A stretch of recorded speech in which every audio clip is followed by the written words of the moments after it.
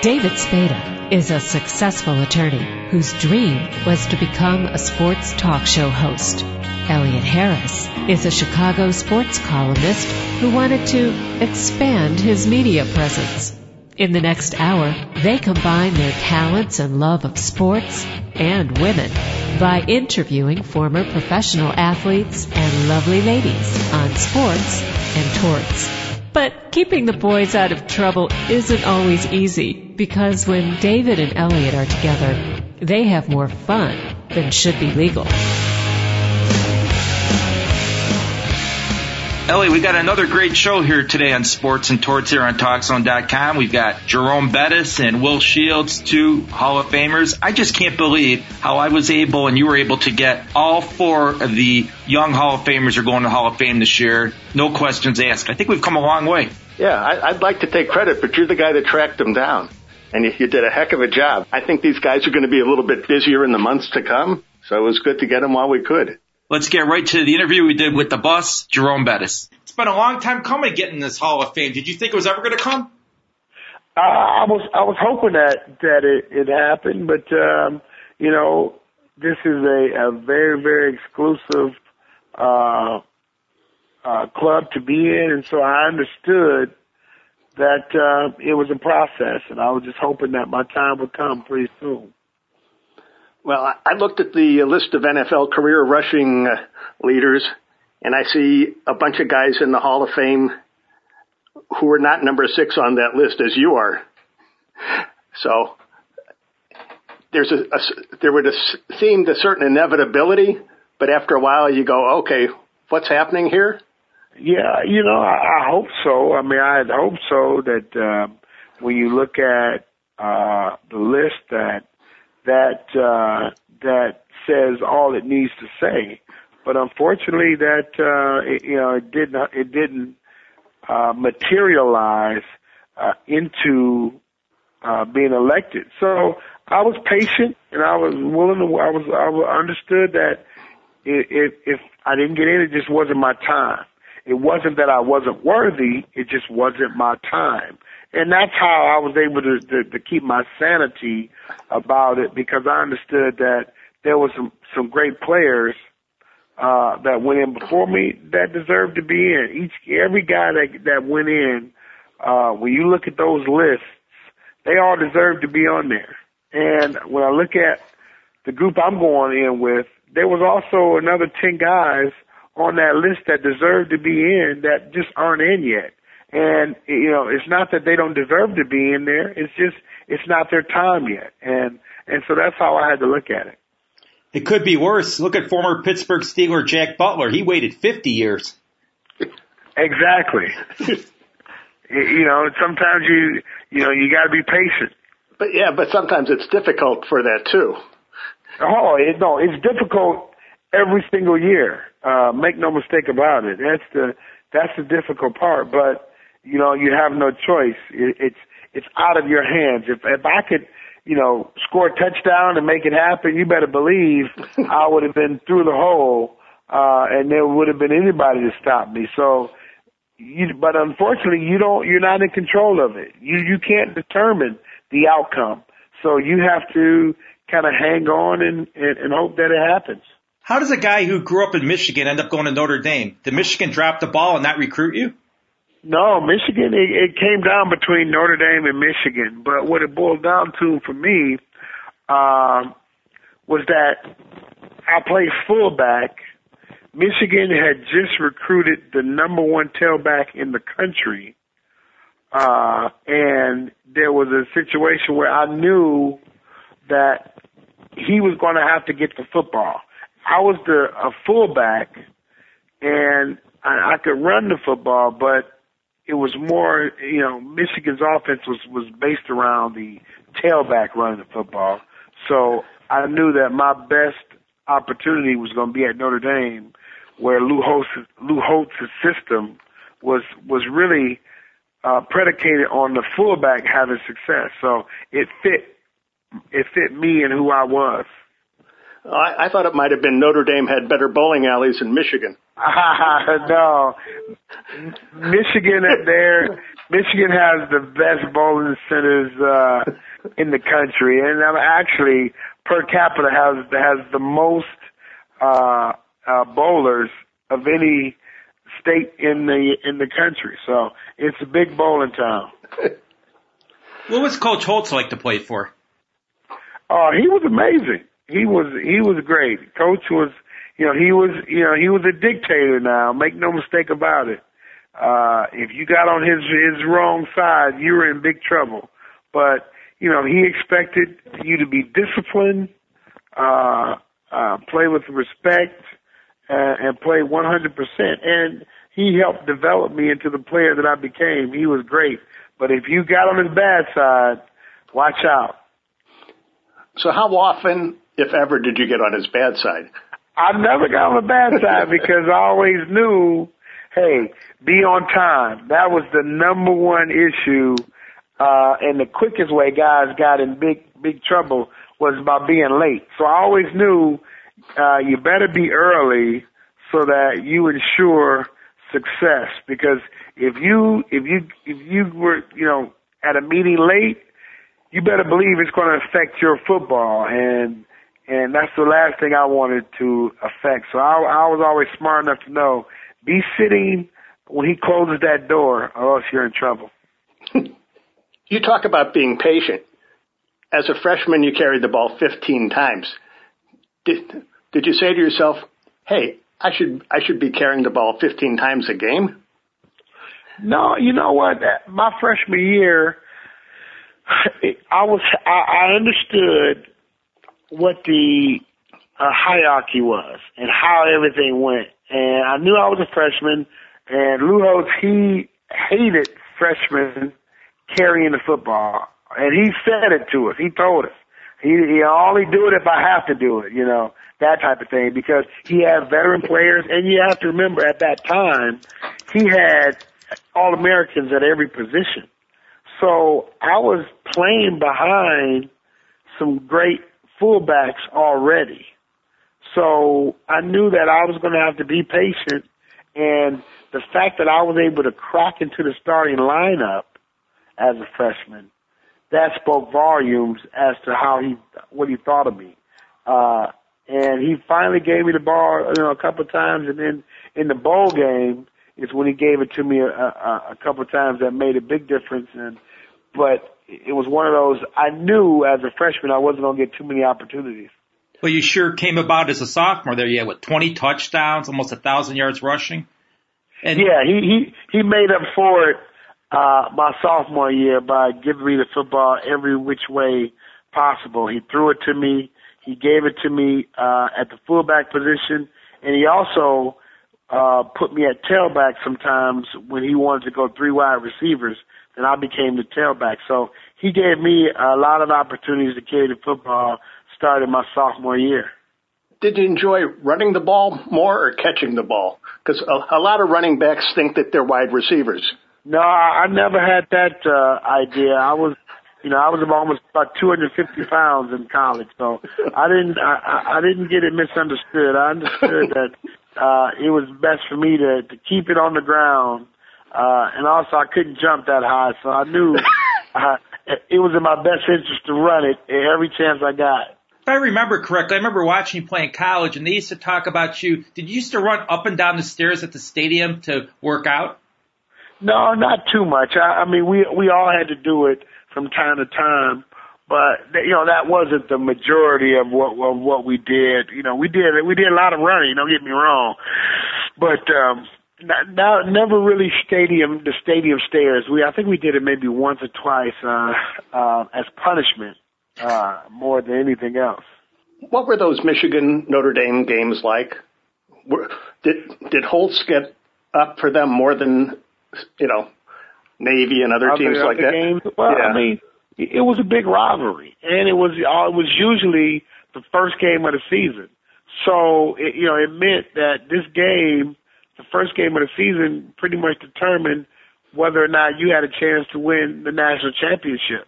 So the games were very, very heated because it's the first one, but also if you lost, you pretty much lost your chance to win a national championship. So it was huge games, and Coach Holtz was always in an uproar when it was Michigan week because he understood the significance of the games. But us, 18, 19, 20-year-olds, we never really truly understood the significance of that game and how early it was on our schedule. How did you convince Coach Holtz to let you tape your shoes and ankles? Because he didn't let anyone do that. I had put that into the deal when he was recruiting me. I told him that in order to get me to go there, I wanted to have the ability to tape my shoes like I did in high school. And it took a little while, but he finally decided to let me do it, so I was able to tape them up before every game. Any of your teammates look at you and say, hey, how come I can't do that? I'm sure a lot of them did, but they never really said anything to me about it. And it never became a huge issue, but it was something I wanted to make sure that I had in the deal, that's for sure. How difficult of a decision was it for you to leave after 3 years?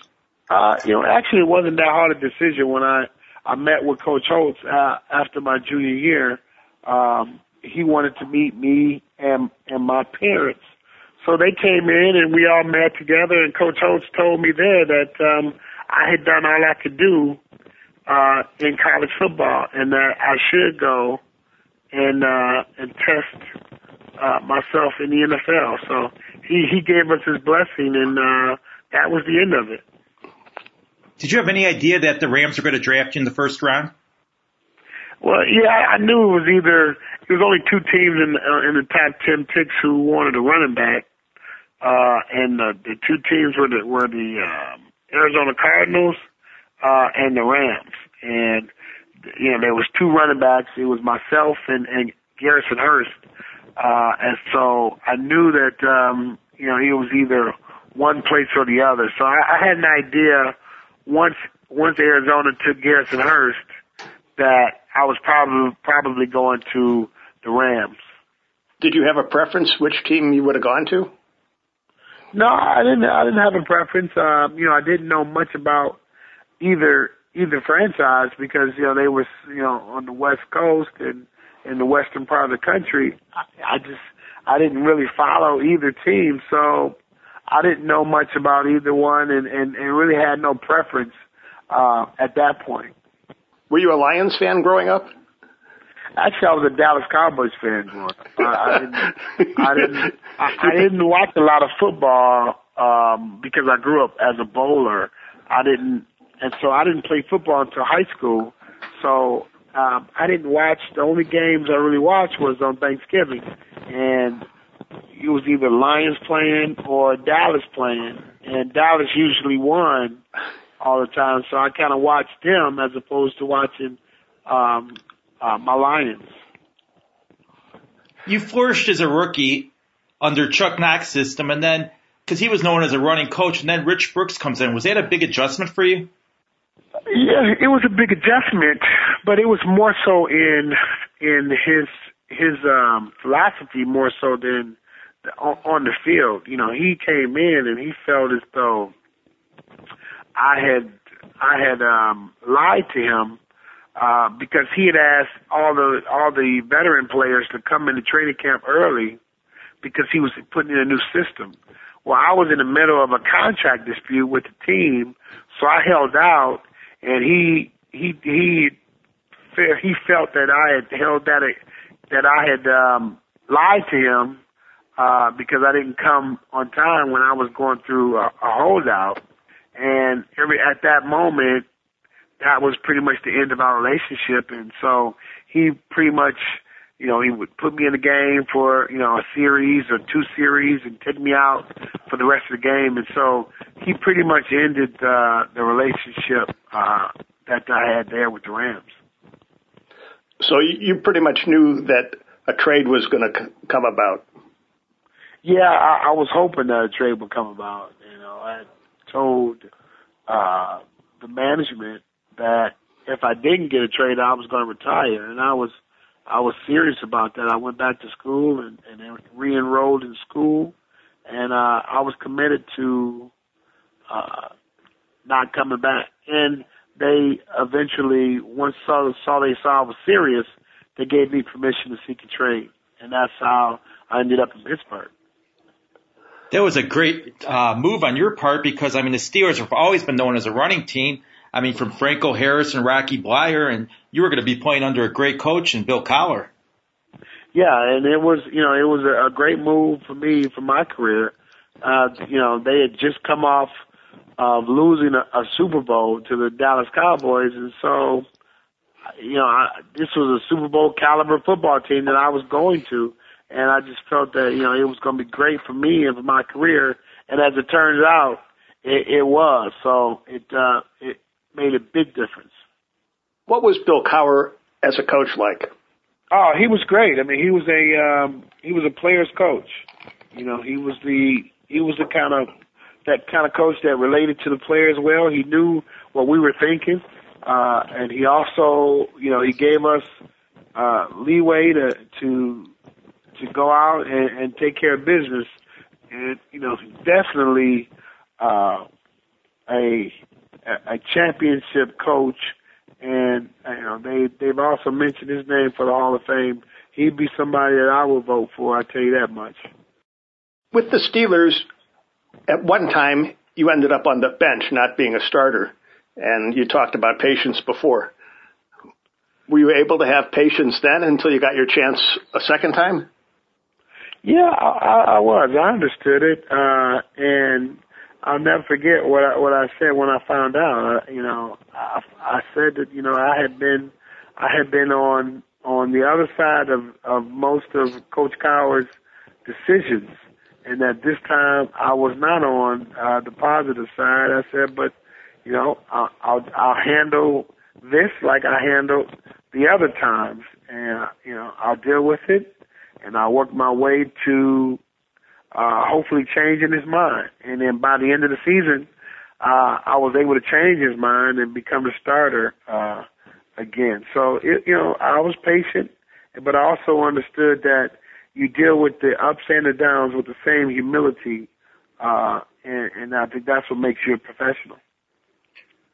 You were involved in a kind of controversial call during a Thanksgiving Day game with the coin toss in overtime. You said that you called tails and the ref said it was heads, and they changed the rule now that you make the call before the coin flip. How was the ref not paying attention, or what happened there? If I knew it, we'd have got the play changed. I wish I could tell you. I guess he misunderstood, didn't hear it. I wish I could tell you what happened, but what I do know is they gave the Detroit Lions the ball, and they went down and kicked the field goal, won the game. And after that point, I got fired from the coin toss.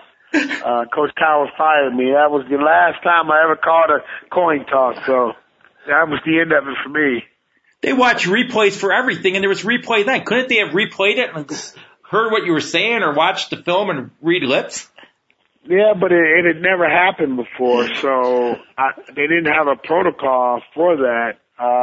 So it was one of those, we were in limbo. You had to they took the referee's word for it, and that was the end of it, which, I can understand, but, it was devastating for us because we lost, I believe, the rest of the games that year. That was the sad part.